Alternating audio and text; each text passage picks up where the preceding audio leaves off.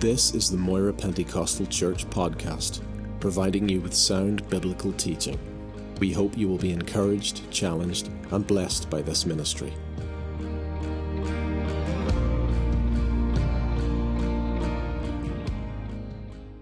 Come with me, please, to John's Gospel, chapter 11. John's Gospel, chapter 11.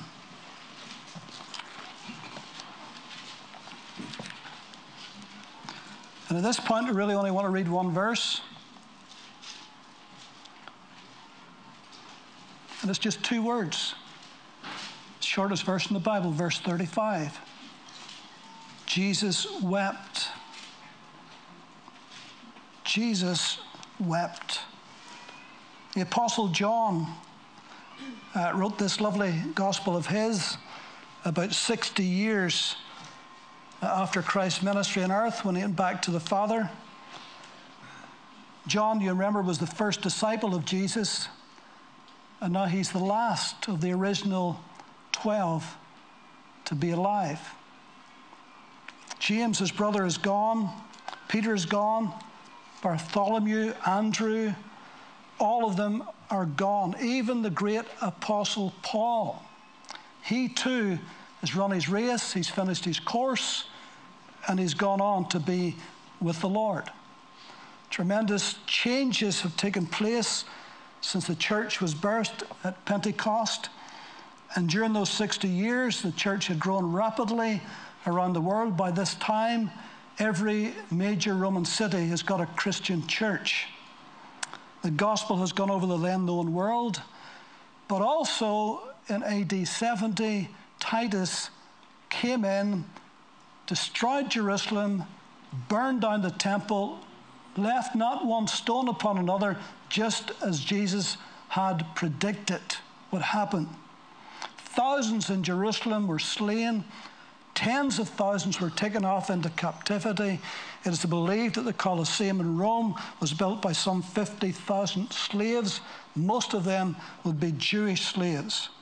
And so there's no more temple, they have no more capital, there's no more feast days, no more sacrifices to be made, no priesthood. And the burning candle of Judaism looks like it's about to be completely snuffed out. The church is in its third generation, and the church is absolutely riddled with false doctrines and false teachers. These were the ones that Peter and Paul and Jude and John all talked about and wrote about what happened. Paul says, when I go away, he says, grievous wolves shall enter in, not sparing the flock. And that's what was happening.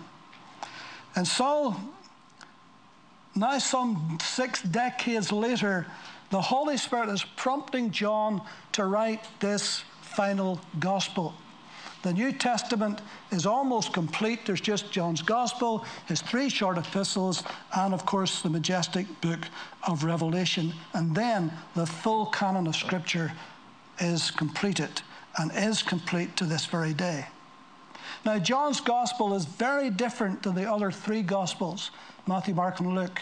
I've told you before, they're called the Synoptic Gospels. S-Y-N means together, and optic means see. So when you see them together, when you read them, you find that there's many similarities in style and in substance, even though they're written to different people. But John's Gospel, when you come to it, is entirely different. Very different in style, very different in substance. And the Holy Spirit is prompting John, inspiring him to put pen to papyrus, as it were, and to write down this beautiful gospel. And John, commentators say, had a very limited vocabulary, some only 600 words. He wasn't like the learned Dr. Luke. He didn't have the forensic mind of the Apostle Paul. He wasn't eloquent like the prophet Isaiah. He was a common fisherman. But even though he wrote very simply, yet what he wrote was very, very profound indeed. In fact, probably because it's simple to read, that's usually why new believers, we encourage them to read the Gospel of John first, among other reasons. And so he begins to write this wonderful gospel, and he's recalling it. Remember now, he's an old man now, but the Holy Spirit is helping him to recall the events that he saw and he heard and he was witness to when Jesus was alive on the earth. And he remembered Jesus' teachings, and he remembered his miracles, and he was there and saw all of them. And he was there in the Garden of Gethsemane when Jesus was agonizing in prayer. And he was there at the Mount of Transfiguration when Jesus was transfigured before them. And so he was of the inner circle of three, Peter, James, and John. So he was first-hand witness to everything Jesus said and done. So who better to write a gospel? But John was going to write it in such a way that he would cover some areas of teaching and things that happened in Jesus that the others didn't cover. There are some overlaps, but generally it's very, very different in style and in content. And he's thinking, I can imagine him in his mind's eye, thinking about the miracles that he witnessed, about the lame walking and the blind seeing and the dumb speaking. And then he would think about the dead being raised. And remember, he was there at the house of Jairus when Jesus came back. And those mourners said to Jairus, "Don't trouble the master any further. Your daughter's dead." And Jesus and John and a few went into that room. And there's that little girl lying dead on the bed. And he remembers, and he's seeing in his mind's eye how Jesus spoke to that little one and says, "Talitha cumi, little maid, I say unto you, arise." And she arose. And John saw that with his own eyes. He was there literally seeing that wonderful miracle and resurrection happening. And he was there whenever Jesus and the disciples were walking into the city of Nain. And he remembers how that poor widow woman was coming out burying her only son, and how Jesus had compassion on her. And he stopped the funeral procession, and he put his hand up and he touched the open coffin, and he says, "Young man, I say unto you, arise." And he arose and spoke. And John saw that. He was there. And it was alive to him at this moment. And he was there and could see in his mind's eye as he was looking back. He was there whenever Jesus raised Lazarus from the dead. And I can imagine him thinking, sitting back with his eyes closed, thinking about that moment, that day. And how when Jesus came to the home of Mary and Martha and Lazarus, and how Martha says, "Lord, if you had been here, my brother would not have died." And Mary said the same, "Lord, if you just had been here, you're only down the road. If you had came when we asked you," I'm paraphrasing, "if you had been here, my brother would not have died." And he remembers how Jesus says, "Well, where have you laid him? Where have you laid him?" And how they rolled away that stone from the mouth of the tomb. And Jesus stood there and he shouted with a loud voice, "Lazarus, come forth!" And Lazarus, still bound by the grave clothes, shuffled his way out into the daylight. What a moment that must have been for John to experience. Can you imagine what that must have been like?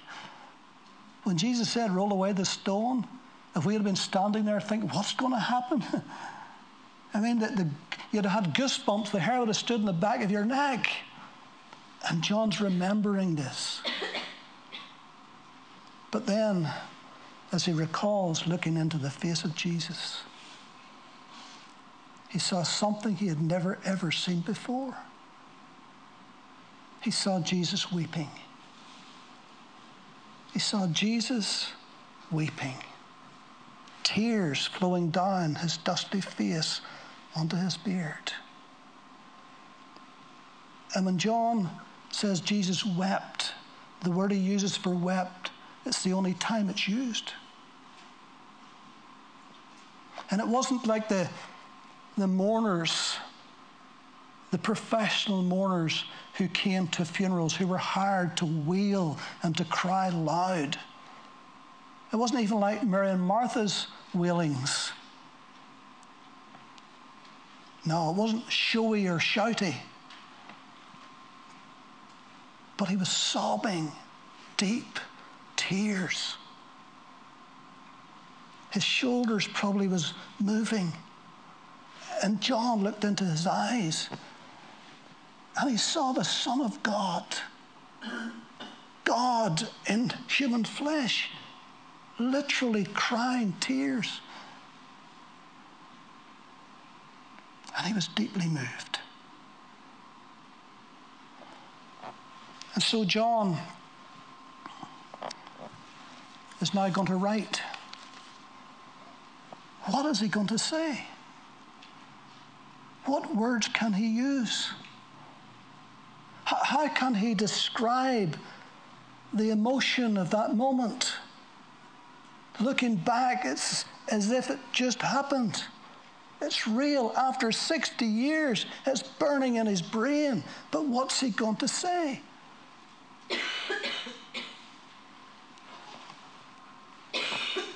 And in his understated way, he simply writes, Jesus wept. You know, I think whenever you come to scripture like that, we should be taking our shoes off. This is holy ground. John had never seen Jesus weeping before. And he wept. And when John wrote, Jesus wept, if that had been the psalmist David, I'm sure he'd have put Selah after it. Think about that.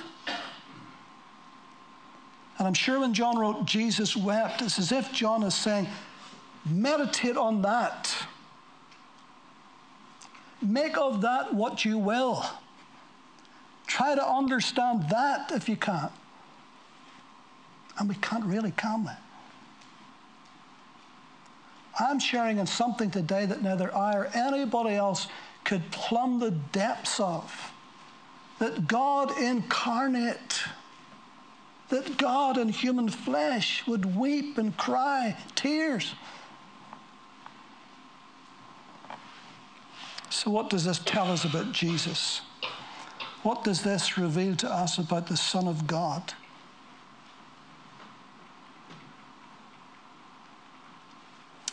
Here are my conclusions. First of all, we have a Savior that is touched with the feelings of our infirmities, the Scripture says. In that moment, he felt what they felt. Let me say, in that moment, he felt more than what they felt. Mary and Martha were true friends in Lazarus.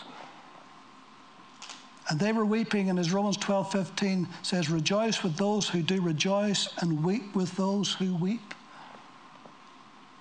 And Jesus was not immune to the hurt and to the pain that this family was going through.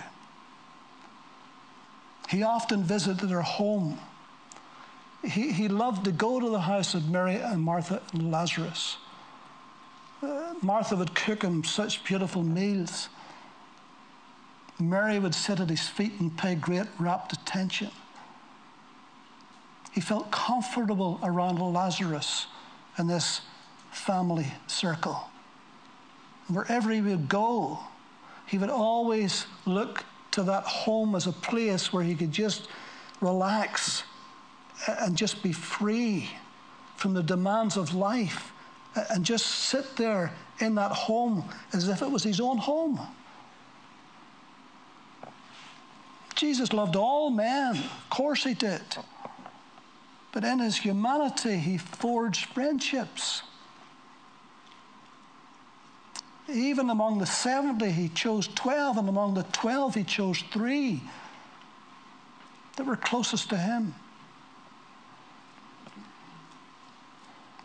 And so these were people that brought a smile to his face, and he was relaxed, and there was such a warm bond of friendship that had resulted in many, many visits. But now, death had invaded this household. And Jesus could feel the effects. You know, we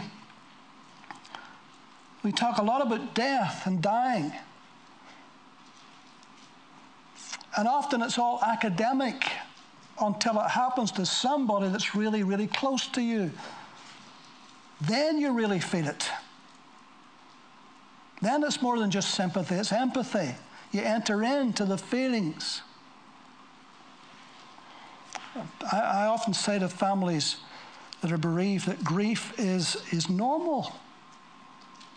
And the reason why I say that is because, particularly in some sections of the church in America, that they're putting out that grief is not normal, that you shouldn't grieve.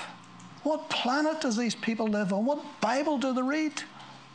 Grief is normal. Even the psalmist David in Psalm 56:8 says, "Put my tears into your bottle, are they not in your book?" In those days, if somebody was crying, somebody would get a little clay bottle and put it up to their eyes where their tears could go in as a memorial of their grief and their hurt and their pain.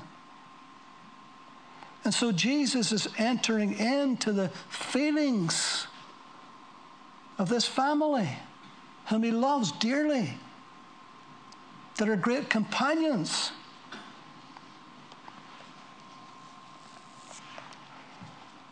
Thank God in Revelation 21:4 it says that God promises that one day there'll be no more tears, Hallelujah. No more sorrow, no more crying, for the former things have passed away.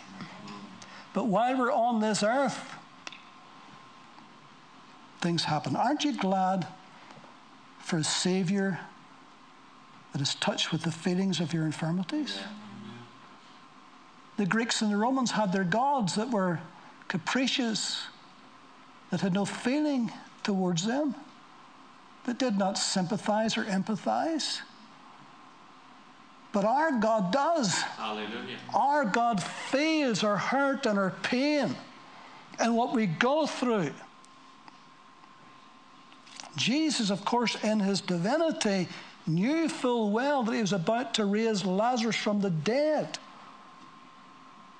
But it didn't stop him crying. It didn't stop him feeling what they felt. Did you ever consider for a moment that perhaps Jesus, perhaps a part of those tears maybe was for Lazarus? Knowing that even though he was going to bring him back from the dead, but one day he would have to go through that process all over again, either through age or through illness, that he would die again.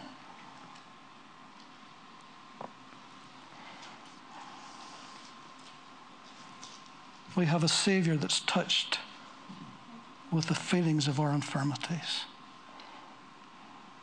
He wept because of what sin had done to his creation. Not that he was unaware of it before, because in the 33 years of his life, he saw it firsthand every day. He saw the devastating effects of sin all around him. Later on, in Luke 19, at his triumphal entry into Jerusalem, he wept again. Only this time a different word is used. He cried aloud.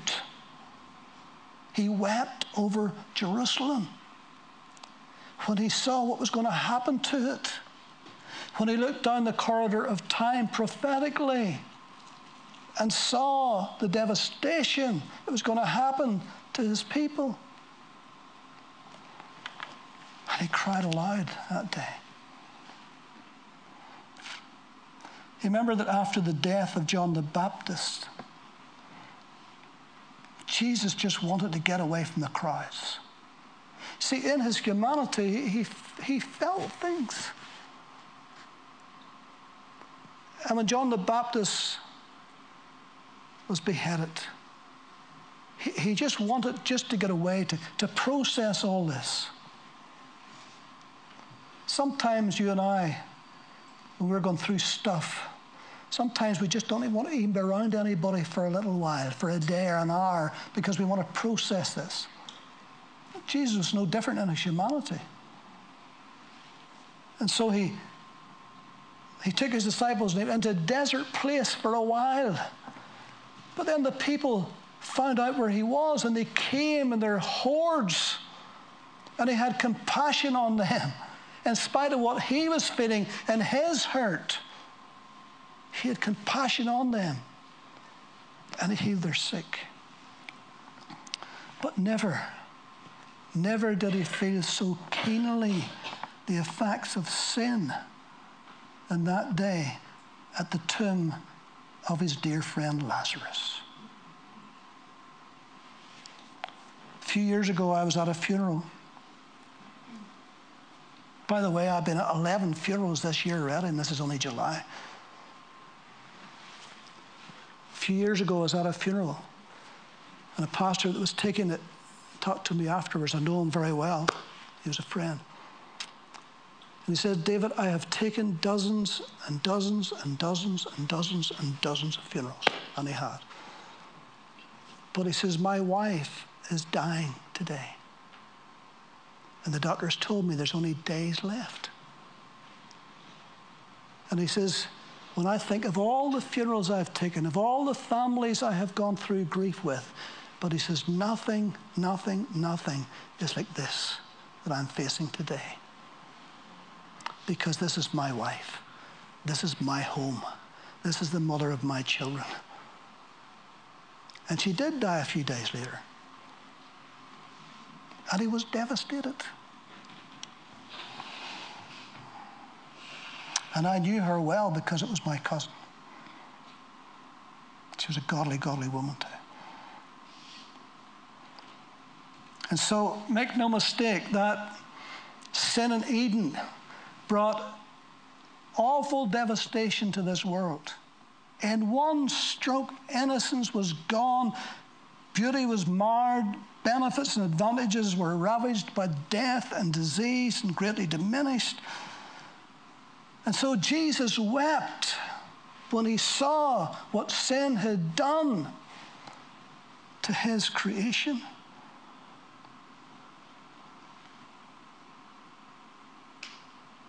To those that was made in God's image. Now sin has marred and broken. Jesus wept. Verse 36, then the Jews said, see how he loved him.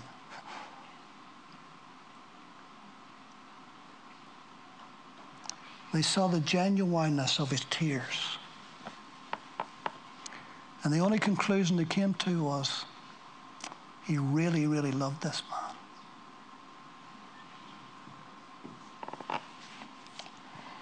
Verse 33 and 38, we didn't read that, but had we read that, it says, Jesus groaned in the spirit and was troubled. And groaned here means deeply agitated. Deeply agitated. And troubled here means that he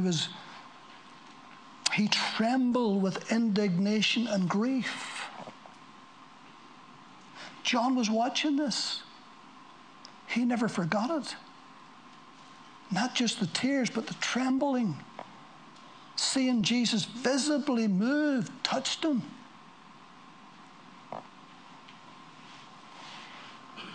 No doubt they're wailing, particularly the professional wailers. No doubt that annoyed him and upset him. And also, verse 37, some of them says, could not this man, kind of a derogatory term, could not this man who opened the eyes of the blind also have kept this man from dying?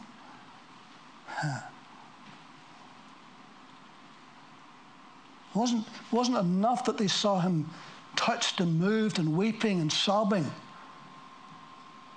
but they had to add insult to that. And here's the old theological chestnut that we still hear to this day by those who don't want to believe in God. Well, if God was a loving God, surely he wouldn't allow disease and death and dying and pain and agony. And if he is a God of love and he allows that, it's because he has no power to stop it. And all the variations of that. We still get that to this day. But how wrong were they? They had no understanding of the Son of God whatsoever. No understanding at all. And why even God allowed this? Even those two sisters, if you had been here, can't understand why you didn't come. If only you had come.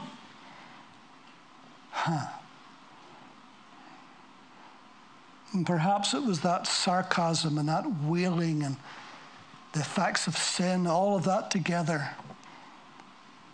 caused the Son of God to stand there weeping at that tomb. However, Jesus was about to demonstrate to all at the tomb that day and to everyone who stands at the grave of a saved loved one that he is the resurrection and the life. Hallelujah. That he has the power to raise men from the dead. Amen. And he will raise every man and every woman from the dead. Some to life everlasting and some unto eternal condemnation. But he will raise every one from the dead. I am the resurrection and the life, he says. Hallelujah. He that believes in me, though he were dead, yet shall he live.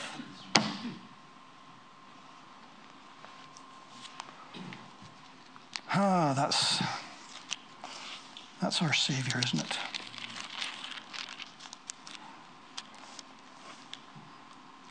Verse 35, Jesus wept. Then the Jews said, see how he loved him. Some of them says, could not this man who opened the eyes of the blind have kept this man from dying?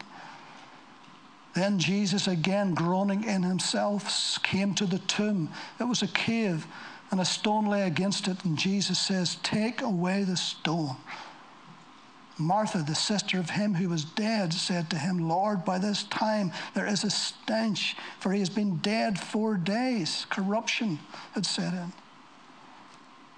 And Jesus said to her, did not I say to you that if you would believe, you would see the glory of God? Did I just not tell you that? But in her pain and in her grief and in her hurt and in her loss, she wasn't listening. She didn't get it. Then they took away the stone from the place where the dead man was lying. And Jesus lifted up his eyes and says, Father, I thank you that you have heard me. He had already done his praying 4 days ago. He already got the mind of the Father on this.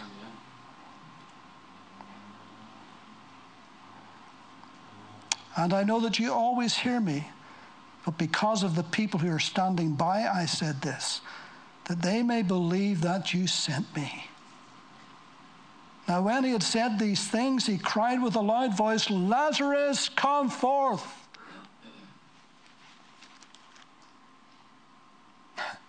Some scholars say the true grammatical phrase of that is, Lazarus, out, here. Wouldn't you like to have been there that day?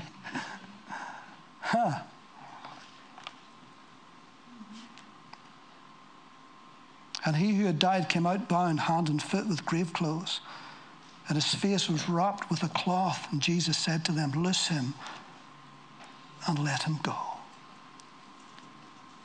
Now you would think, wouldn't you, that every person standing there watching, listening, seeing that with their own 2 eyes, you would think they'd be changed forever. Somewhere. Some of the Jews believed on him because of that. But you know what some others did if you read on? They went to the priests, the rulers, and said what happened. And they consented together to put Jesus to death.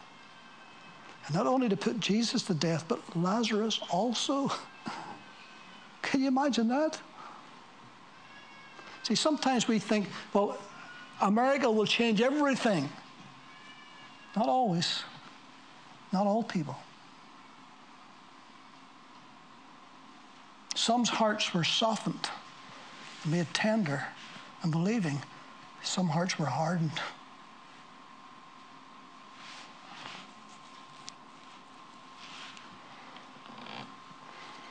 And so it says he cried with a loud voice, Lazarus, come forth. We're almost finished. In John 5,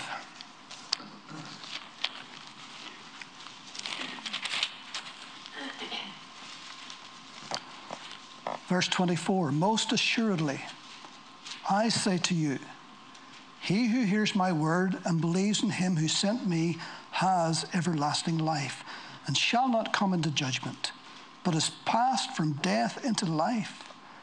Most assuredly, I say to you, the hour is coming, and now is, when the dead will hear the voice of the Son of God, and those who hear will live. For as the Father has life in himself, so he has granted the Son to have life in himself, and has given him authority to execute judgment also, because he is the Son of Man. Do not marvel at this, for the hour is coming in which all who are in the graves will hear his voice and come forth. Glory to God.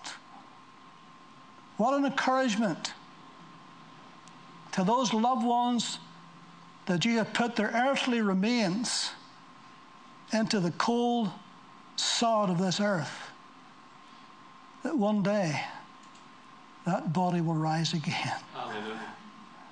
Just like Lazarus heard the voice of Jesus saying, come forth. One day, everyone will hear that voice. Do not marvel for this at this hour, for the hour is coming in which all who are in the graves will hear his voice and come forth, those who have done good to the resurrection of life, those who have done evil to the resurrection of condemnation. I can of myself do nothing. As I hear, I judge, and my judgment is righteous, because I do not seek my own will, but the will of the Father who sent me.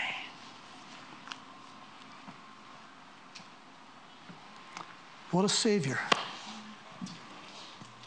What a mighty Lord we serve, who has the power of life and death. Glory, hallelujah. Who can just speak a word and the dead will rise again. And so this is our Savior. This is the one whom we follow and love and serve. This is the one who is touched with the feelings of our weaknesses and infirmities. This is the one who knows everything we go through. It's wonderful to read of his power in the Gospels. It's wonderful to think he's the resurrection and the life. But what is wonderful also is to know that he cares deeply about me and you and every single thing we face in life. He knows about it, and he's with us in it and through it, and he's touched with our feelings. Glory to God. He's not a God who's aloof and afar off, who doesn't care as much as this world would try to tell us that, or the devil would try to tell us that, but we know different. He says, I will never leave you. I will never forsake you. I'll be with you even unto the end. That's the Jesus Hallelujah. who is our Savior today. Amen? Amen. Let's pray.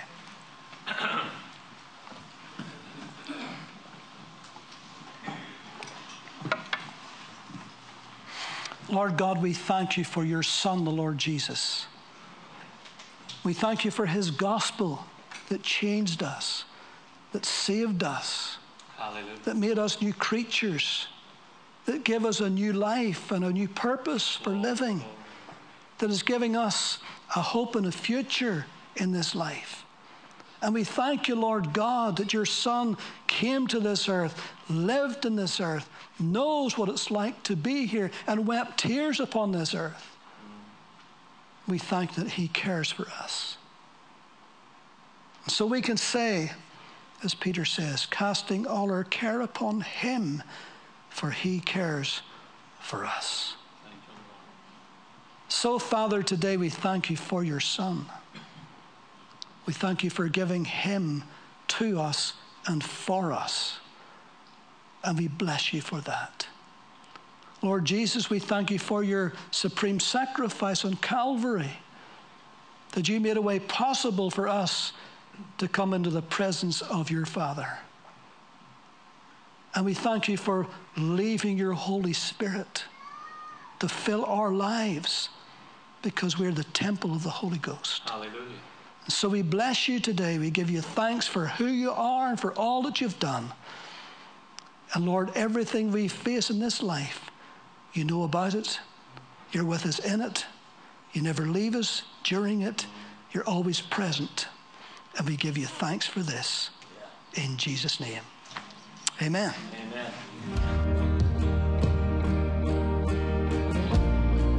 Thank you for listening to this podcast.